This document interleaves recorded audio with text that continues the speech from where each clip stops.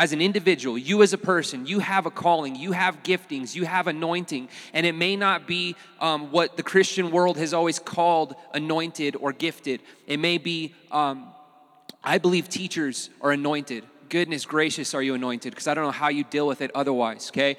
I believe that mothers are anointed because, again, I have no idea how you deal with screaming children all day. It's incredible that the human race is alive.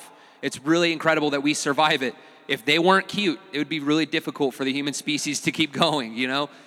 There's anointing, there's calling, there's this sense of God that he's placed in every single one of us. We're all made in the image of God. So the question at the beginning of this series was, what is in your hands? What is in your hands? Because God wants to use that to change nations. For Rosa, it's literally to be a missionary in Japan.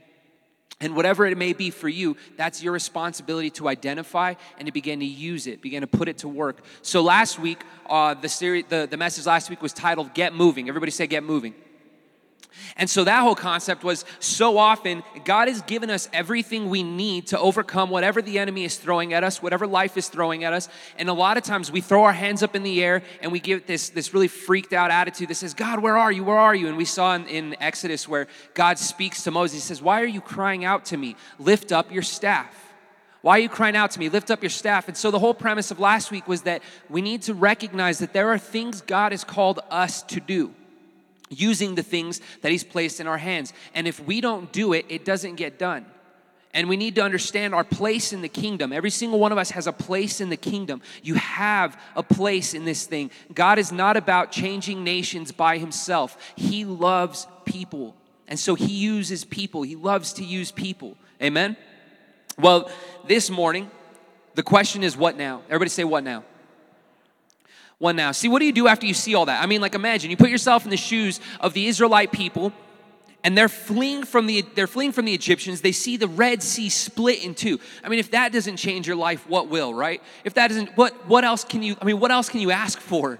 And they see the Red Sea split in two. They walk across on dry ground, and God was actually speaking to me about that this morning. Just this concept of newness and wholeness and freshness and new creation. God was so intentional in everything he did that it says that the ground that they walked upon was dry. It was dry ground, which was beautiful to me because what God was speaking is he's not even going to let the soil of Egypt stay on your shoes.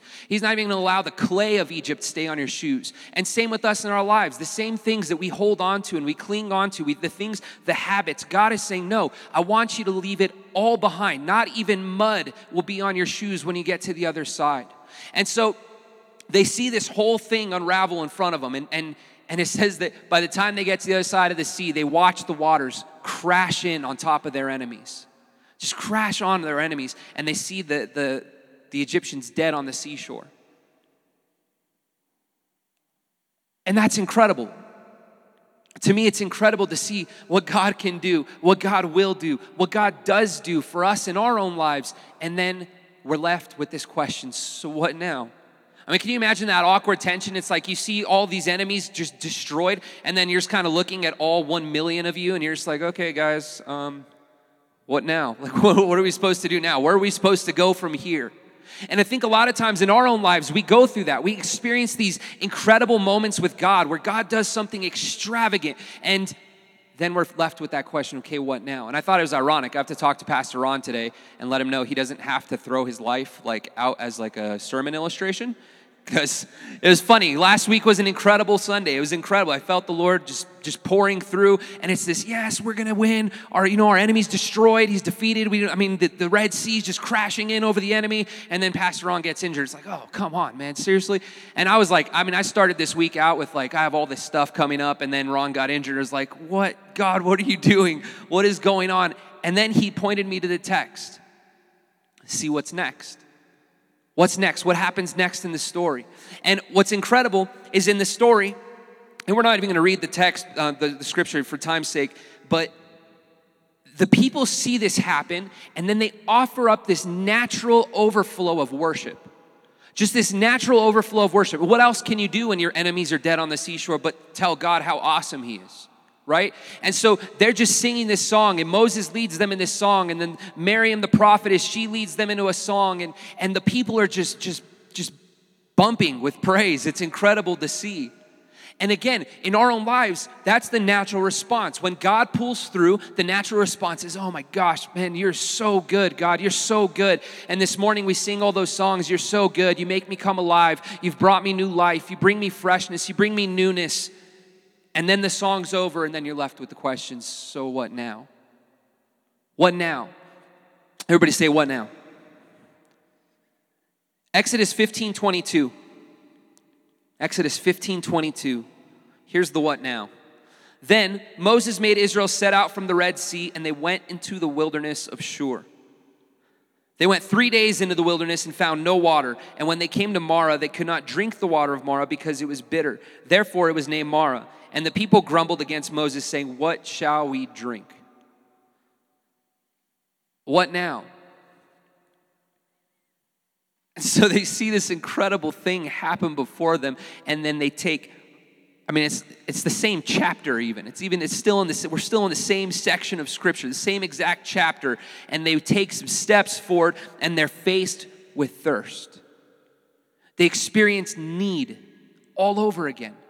So where they just watched their enemy get destroyed, now they're faced with, we don't have water to drink. We don't have water to drink. So what's next? Oftentimes, what we need to understand is after a victory comes another challenge.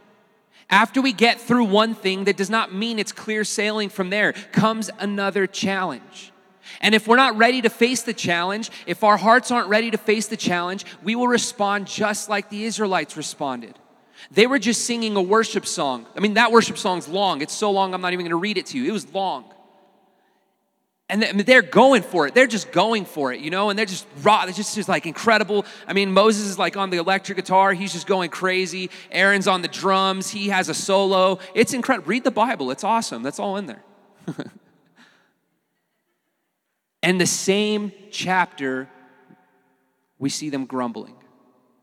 But of course they're grumbling. Why wouldn't they grumble? They are thirsty. They haven't had water for 3 days. How would you act if you didn't have water for 3 days? So it's really easy to say, man, what's wrong with these people? Didn't they just see what God did for them? And now they're already back at it? And it doesn't just end there. Exodus 15 is where they're complaining about water. If you read the story, continue to read the story, God shows Moses a log. Moses throws the log into the water becomes sweet, and God sets up a covenant with his people. He says, if you will listen to what I say, if you'll do what is right in my eyes, I will bless you. I'll protect you. I'll keep you safe. Well, Exodus 16, just a single chapter. And isn't it the same way in our lives? Just a single chapter over, the next day even, And we get right back into the whole mix of things, and it's just like chaos all over again, and our attitude goes downhill all over again. And for them, Exodus chapter 16, now they're hungry. First they were thirsty, God provides water. Now they're hungry. And so they start complaining now about hunger. You would assume that by this point they would have learned, hey man, God is provider. God provides for me. When I'm in need, God provides. So I don't need to worry. I don't need to freak out. And we could teach a sermon on that whole concept. You don't need to worry. You don't have to freak out. But the truth of the matter is, we freak out. And they freaked out. They're hungry. They have kids. They have people that they're concerned about. Their animals are getting tired. And they're asking the question, where is the food? And they start looking at Moses. Moses, what is this, man? I really miss those meat pots back in Egypt. What is a meat pot, by the way? That sounds awful. And they're dreaming about it. Like they're dreaming about meat pots. That's how bad it's gotten. And they're saying, if only we were back in Egypt, when we were like eating meat pots and just sitting down by the Nile and we were relaxing. It's like Moses, all he had to say is like, guys, that was not your life at all. Like, you were building bricks without straw. It was bad. It was brutal. It was difficult. You cried out to God and he saved you, and now you're crying out to go back? And again, it's so easy for us to say, man, like in Scripture, I can't believe they would do that. But we do it every day. We do it all the time. Exodus keeps going. We're going to skip through a lot of it, but the book of Exodus keeps going. And then we end up in this scene at Mount Sinai. There's a scene that begins to unravel in Mount Sinai. And God calls Moses up to the mountain, right? And Moses goes to the mountain. And Moses is on the mountain from chapter 19 to chapter 31. That's a lot of chapters. Everybody say that's a lot of chapters. That must have been a lot of time, okay? There's a lot going on in there.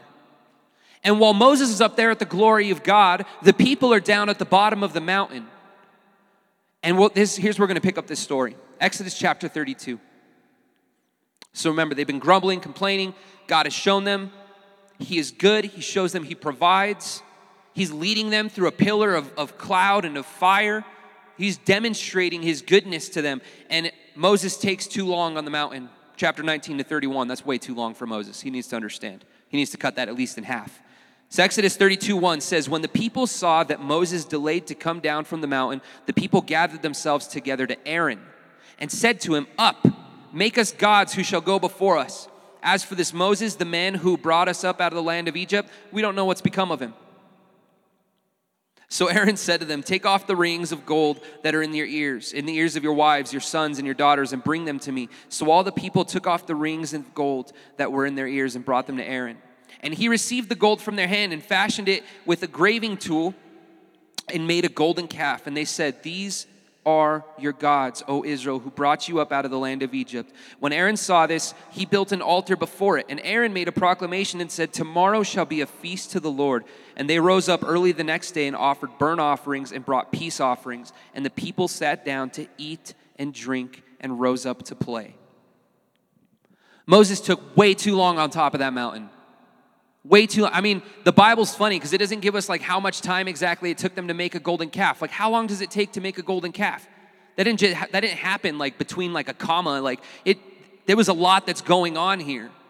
There's a lot going on here. And the people are now saying, these are our gods. These are the things that brought us out of Egypt. And Aaron actually even refers to it as the Lord. He's like, Aaron's kind of playing both sides. He's like, hey, I got to follow God. I got to follow Moses. And at the same time, I don't want the people to rip me apart. I mean, look at the first word that the people tell Aaron. They say, Aaron, up. Up. Super disrespectful. And when you have a million people telling you up, you get up. Because otherwise, you're not going to have legs to get up. They're going to rip them off of you. And so Aaron is faced with this thing where he's saying, okay, I'm gonna have to go with what the people are wanting. Go with what the people are asking for. And the text goes on. Moses is on top of the mountain with God. The people of Israel get into this place where they're worshiping false gods all over again. And God tells Moses, you better go down there. You better go down there. I actually need to read this text because this verse is so funny. Verse 7 says this. The Lord said to Moses, go down, for your people whom you brought up out of the land of Egypt have corrupted themselves. You see how God shifts that on Moses? Like, Moses, your people are acting bad again. Moses is like, what are you talking about, my people? These are your people. I didn't do this. And it's beautiful to me. It's just funny. I just had to read that because when I read that in text, like, God, you're ridiculous. You're so funny. You're so funny. And he sends Moses down. At this time, Moses already had the 2 tablets. He already has the 10 commandments written on tablets, written on stone. He comes down the mountain. He meets his protege. He meets Joshua on the mountain. And Joshua's like, man, it sounds like there's a lot of yelling. It almost sounds like war, but it's like too happy to be war, and it's like a little too nice for it to be like victory. Like, I don't know what's going on. And Moses is like, oh my goodness, I know exactly what's going on. These people are just having a buck wild party right now. It's just getting crazy down there. And he gets down there and he gets filled with rage and anger. So much so, he takes the tablets of God and throws them down at the bottom of the mountain. That's significant. Everybody say bottom of the mountain. When it says that Moses took the tablets and cast them down at the bottom of the mountain was the place the people were supposed to be worshiping at. Earlier in the text, God told Moses, have the people stay down here and worship while you're up here on the mountain getting my word. So Moses takes the word of God, and this is where we get the concept of breaking a covenant. You guys have all heard of broken covenants? So Moses literally takes these tablets, casts them down at the place where the people were supposed to be worshiping God, but instead were worshiping a false god. And Moses is demonstrating, you've broken the covenant already. Like, it's been a month. You've already broken this covenant. You've already broken this covenant. We have this really dramatic scene. This really dramatic scene where it says, so then Moses, verse 15, then Moses turned and went down from the mountain with the 2 tablets of the testimony in his hand, tablets that were written on both sides, on both front and back they were written. The tablets were the work of God, and the writing was the writing of God, engraved on the tablets. It says, when Joshua heard the noise of the people as they shouted, he said to Moses, there's a noise of war in the camp. But he said, it is not the sound of shouting for victory or the sound of the cry of defeat, but the sound of singing that I hear. And as soon as he came near the camp and saw the calf and the dancing, Moses' anger burned hot. And he threw the tablets out of his hands and broke them at the foot of the mountain. He took the calf, see how dramatic this is. He took the calf that they had made and burned it with fire and ground it to powder and scattered it on the water and made the people of Israel drink it. That's an angry Moses. That's a little bit, and next, try that with your kids next time. I'm just kidding, don't try that with your kids. Don't ever try that with your kids, it's abusive. And Moses said to Aaron, what did this people do to you that you've brought such a great sin upon them? And Aaron said, let not the anger of my Lord burn hot. You know the people, that they're set on evil, shifting the blame. For they said to me, make us gods who shall go before us. As for this Moses, the man whom brought us out of the land of Egypt, we do not know what's become of him. So I said to them, let any of you who have gold take it off. So they gave it to me. And here he drops the worst, like this is the worst explanation I've ever seen in my life. I don't even know why Moses liked Aaron as a brother. He's ridiculous.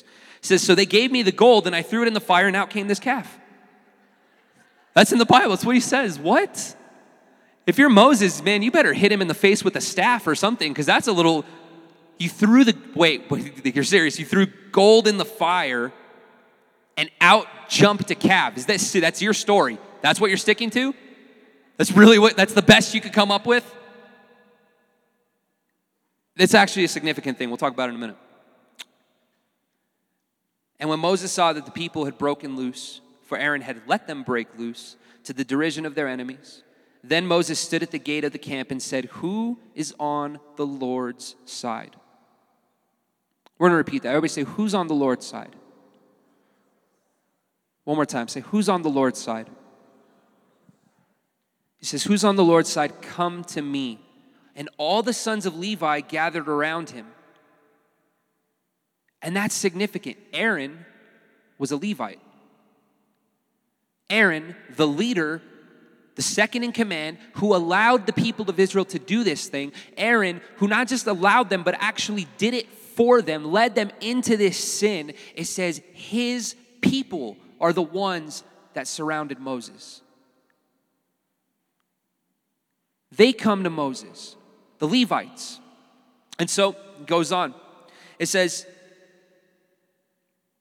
all the sons of Levi gathered around him, and he said to them, thus says the Lord, the God of Israel, put your sword on your side, each of you, and go to and fro from gate to gate throughout the camp, and each of you, this is brutal, kill his brother and his companion and his neighbor. And the sons of Levi did according to the word of Moses, and that day about 3,000 men of the people fell. And Moses said, today you have been ordained for the service of the Lord, each one at the cost of his son or of his brother, so that he might bestow a blessing upon you this day. That sounds really scary. Like you read that text and it's like, God, what the heck, man? Like you just call, hey, who's on God's side? Go kill everybody.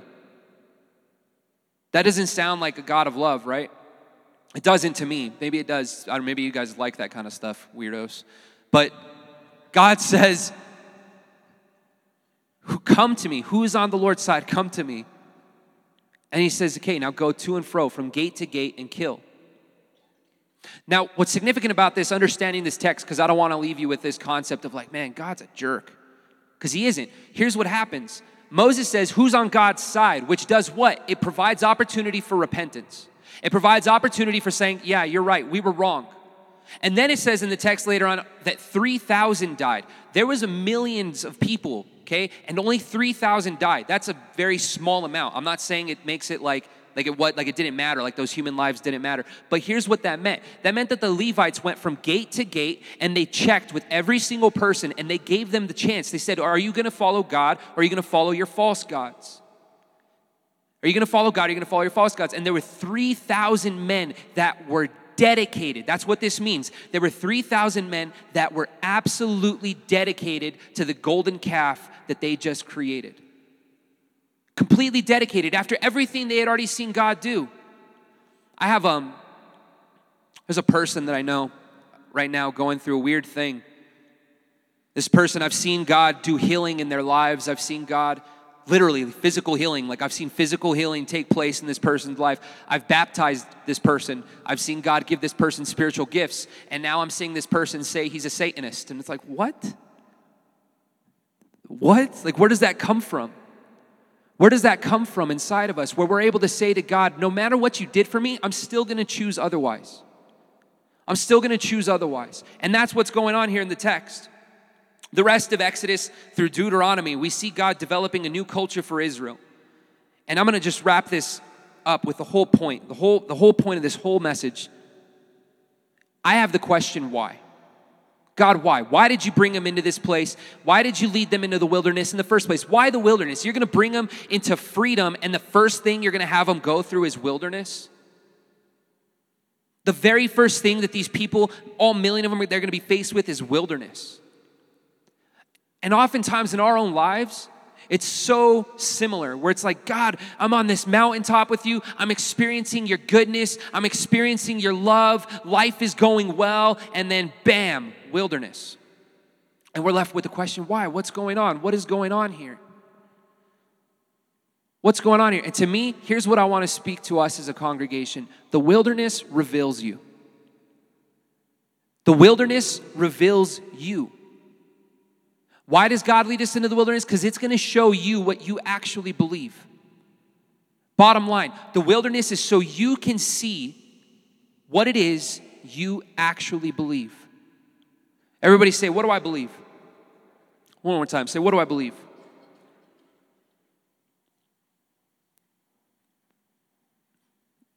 As God brings them out of Egypt, He takes His people out of Egypt through the Red Sea. The wilderness experience is God taking Egypt out of us. And for the people of Israel, that's what was going on. When Aaron says, I threw gold into the fire and out jumped a calf, that was an Egyptian thing. The Egyptians actually believed that. They believed that they didn't make their idols with hands. They believed that, hey, no, a couple centuries ago, our fathers, they threw gold into the fire and out came a sphinx. That's what they actually believed. Aaron's holding on to Egyptian beliefs. And he's trying to use that as an excuse. The people of Israel, they're holding on to Egyptian ways of thinking. The ways of thinking that the Egyptians had that said, there has to be some sort of image to this God that brought us out of the land of Egypt. They were even calling him Lord still. They were still referring to him with the same name, but they put him into a box of a golden image. And it makes me wonder, how often in our own lives do we put God into some sort of box, some sort of form, some sort of structure that says, it must look like this. This is my God. This is what he looks like. This is what he can do. This is what he cannot do. Here's what he can say. Here's what he can't say. I've heard people say things like this, oh, me and God, we just have a right understanding with each other. Like the Lord just understands me, so he allows me to do these things. No, that's a golden calf. Flat out, that's a golden calf. I've heard people say, oh, God's not like harsh with me ever. He's always super gentle and loving and tickles my back. And it's like so awesome. It's like, no, God sometimes has to speak to us in harsh discipline because otherwise children don't learn the lessons God's trying to teach. We can't say it's one or the other. He's both. It's God. He says, I am. He defines who he is. We do not. God defines who he is, and that is so vital to our spiritual growth because God is about renewing the way we think, and that's what the wilderness is all about. Removing the Egypt from the people. People from Egypt, that's done with. Egypt's dead. Their armies are dead on the seashore, and now God goes to work on what's going on inside of his people, and so it is with us. And so it is with us. So what does the wilderness reveal? It reveals belief. Belief. And we hear things like faith not works, right? Which is true. There's scripture about that. But then James says, yeah, but faith without works isn't really faith anyway. He says faith without works is dead. What he's actually saying, he's not saying your faith died. He's saying you never had faith in the first place. If your faith doesn't demonstrate itself actively through the way you live your life, it's not real. And that's heavy for a lot of us because maybe to us, we come to God as this God that, man, you're just going to love me and hug me and hold me and teach me, and that's true. All of that is absolutely true. But if your life does not demonstrate the glory of God through the way we act and live and move and breathe, that isn't faith. And it's so hard for us to say that in a church because we're so scared of what that means. We're so scared of what that means. And I'll tell you what it means. It means that there are some of us that are Levites that have chosen the Lord. I am on his side. And there are some that have said, well, I want to follow the Lord, but I'm going to shape him into this image, and that's what I'm going to stick to. And that's a scary place for us to be. And so here comes this other concept. I was having a conversation with somebody like, yeah, but Christianity is all about fear. All you teach is fear. No, we teach that love casts out fear. They're like, yeah, but you tell everybody that they're going to go to hell. No, that's not what we tell everybody. We tell everybody that there's a better way of life. We tell everybody that there's a better way of living. We tell everybody that there's a God out there that loves them, which is different from every other religion in the world, by the way. Every other faith system, our God is so unique that he came down and humbled himself for us. That's what we're telling the world. Like, yeah, but what about this hell thing? It's like, they're like, I just want to love people. I just want to be good. Well, if you really wanted to love people, you wouldn't watch them get hit by a bus. Genuinely, flat out. That's kind of the bottom line of what's going on here in this story. A lot of times we say, well, I just need to be like understanding. Yes, true. I just need to be patient. Yes, absolutely true. But it is not loving to just stand there and watch people fall. That's not love. And we need to redefine our concept of love. Love does something. Love approaches. Love moves forward. Love reaches out. Love says, God, there's a better way for you. There's a better way for you. Amen?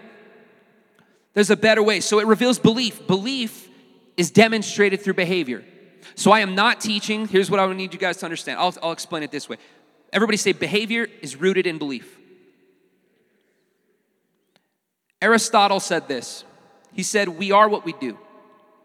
It's a quote by Aristotle. We are what we do. I agree with what he's saying to a certain extent. I disagree in the sense of this. What Aristotle is saying, we are what we do, he's saying your identity is based on your actions. I don't think that's what Scripture teaches. I understand the principle, but I don't think that's what Scripture teaches. I believe Scripture teaches you do what you think you are. And we're going to different, so we're getting philosophical. Everybody say, oh, philosophy. Everybody just go, because this is a philosophical moment for us, okay? We need like enlightening music. I need somebody like singing back there like really weird with their voice. It'd be really nice. Aristotle says we are what we do. I believe Scripture teaches you do what you think you are.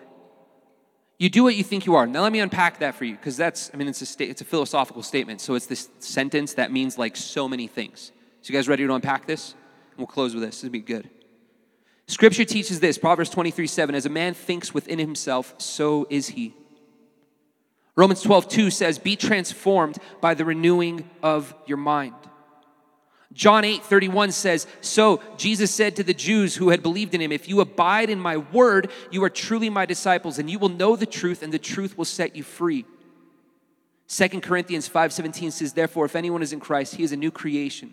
The old has, everybody say has, passed away. Behold, the new has, everybody say has. The new has come. The wilderness reveals personal belief, though. It reveals what you think you are.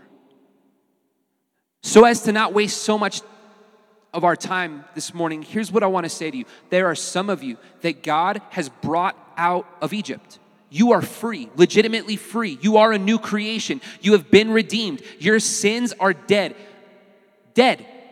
Dead. The old man is dead. Here's the issue. We still think like we're in Egypt. The way we see ourselves is as though I'm still in bondage. Therefore, we say, no, I'm still a slave to sin.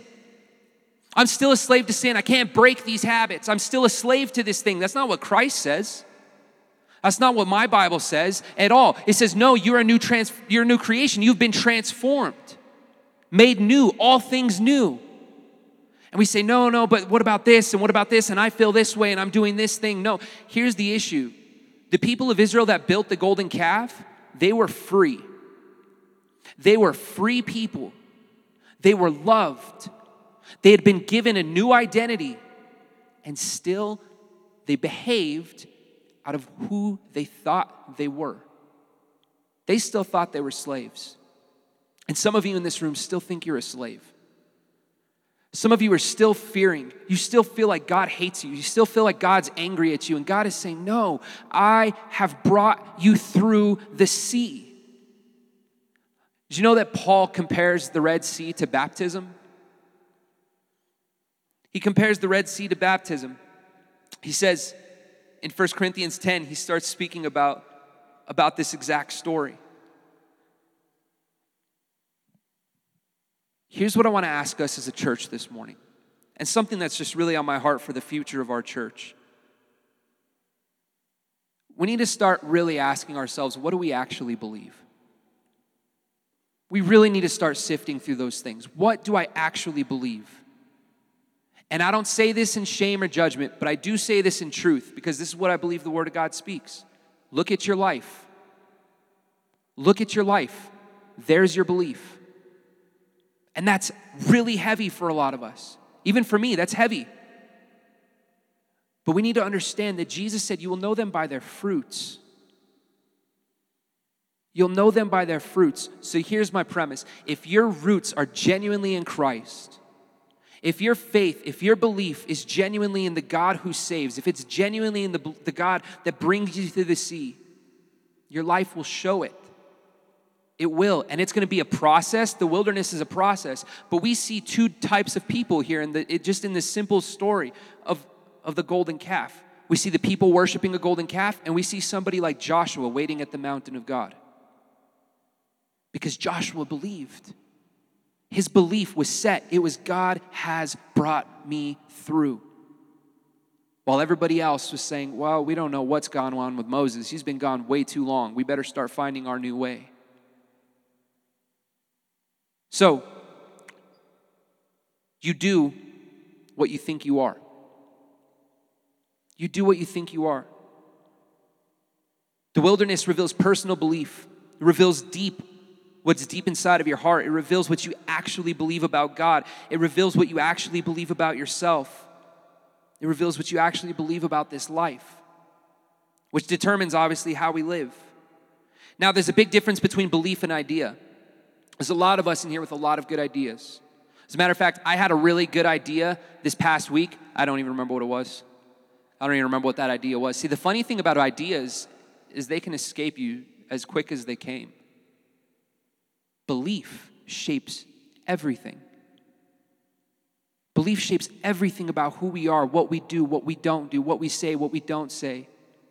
Is it a book of rules? No, it's a book of love that says there's a better way of living. And if we believe that, we live that way.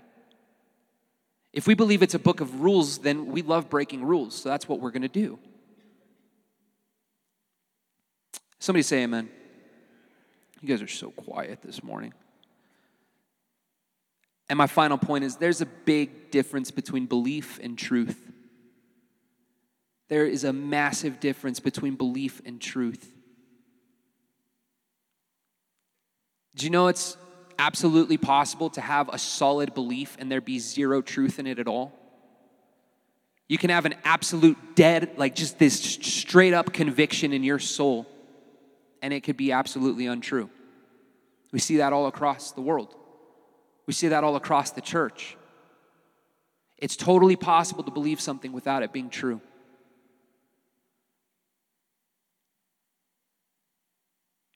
I was going to share a story, but truth cannot change. Truth does not change. It is an absolute. John 14:6, Jesus says, I am the way, the truth, and the life. I am the way, I am the truth, I am the life. That word for truth there is not talking about like honest things. It's talking about reality. The actual word there means the same thing as reality. Jesus is saying, I am reality. I am the way things actually are. I'm the way things actually are. So in order for something to be true, it must be consistent with who Christ is. In order for something to be true, it has to be consistent with who he is, his nature, his goodness, his love, his care, his discipline. It has to be consistent with who he is. If it isn't, it's not God's job to start shifting and molding truth for your comfort. It's our job to align ourselves to truth, that we may live the best life that God has for us. So that's why we have in Romans, be transformed by what? The renewing of your mind. That's why Jesus says the truth will set you free. He says this, you will know. Everybody say no.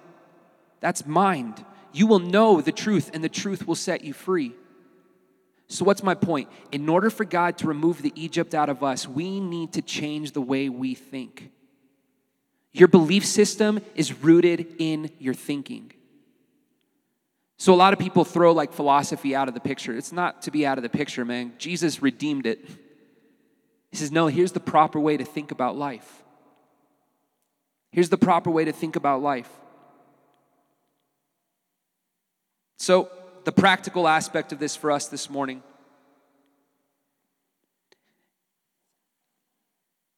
is in Moses' statement. Who's on the side of the Lord? Who will be on the Lord's side?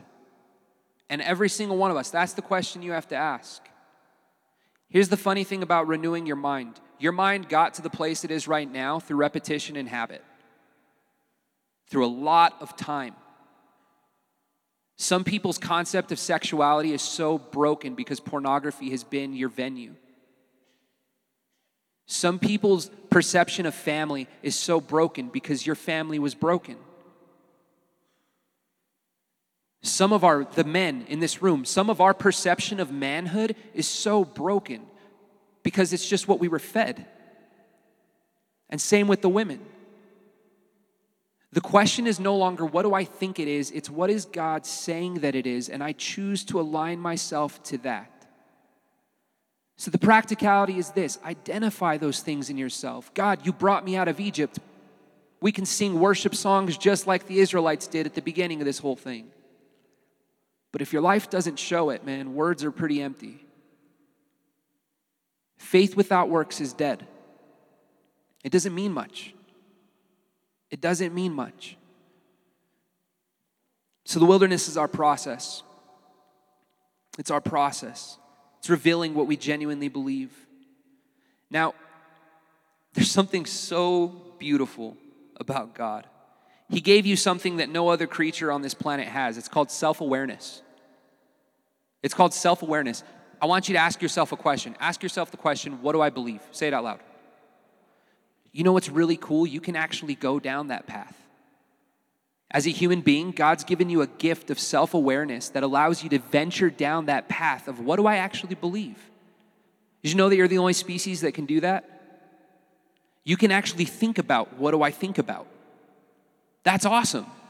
That's a gift. Use it. And understand this is my final point. Myself, Pastor Ron, our elders, our deacons, we cannot change the way you think for you. I can't do that. You can do that. That's your responsibility. So if this is the only time, if Sunday morning is the only time we as a church get the Word of God, your thinking is going to stay pretty much the same. Now, I'm leaving this massive question there for us, which maybe some of you are already asking. Well, if my life doesn't show that I'm saved, am I saved? And that's the question, right? That's the big question in Christianity. If my life doesn't show it, was it genuine? You find out. You dig into that question. I'm not going to stand up here and give you my theological understanding or what I believe about that question. You figure it out. My vision for this church is this, that we would be a church that thinks for ourselves. You think for yourself. Yeah, we're sheep, but at the same time, every single one of us is also called to be a shepherd in some capacity or another. Think. Think through it. Be transformed by the renewing of your mind. And just like the people in the middle of the wilderness, you get to decide what you believe. That's a beautiful freedom. And you get to decide it. Amen? Amen. So that's what's next. I had a lady at the end of last week's message. She came up to me and she's like, I can't wait to see what's next. I was like, yeah, me neither, because I don't really know. Here's what's next. Here's what's next. So if you'd all stand as we close in prayer.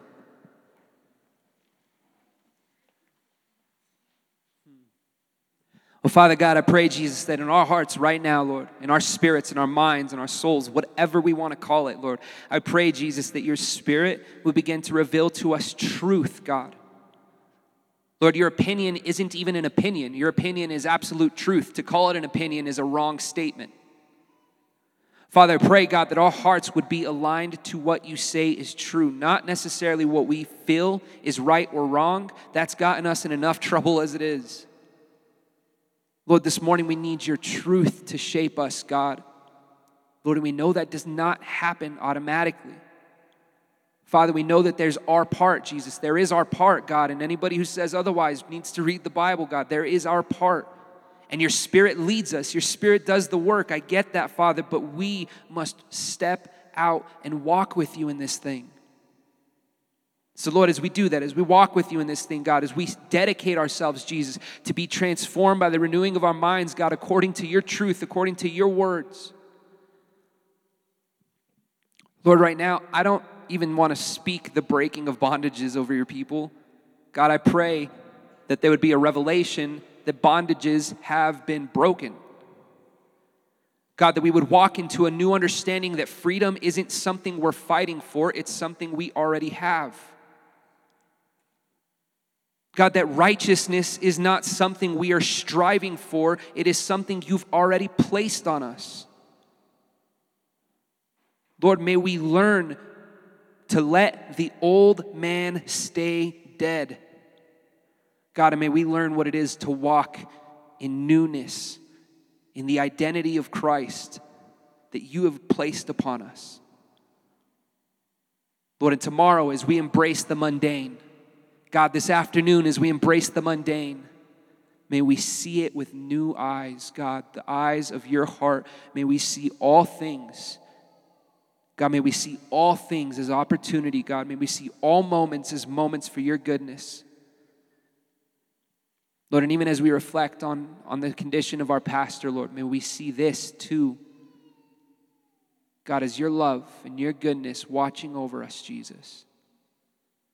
Lord, and when we don't understand it, God, when truth is beyond us, we still choose you. We still choose you. God, I still choose you.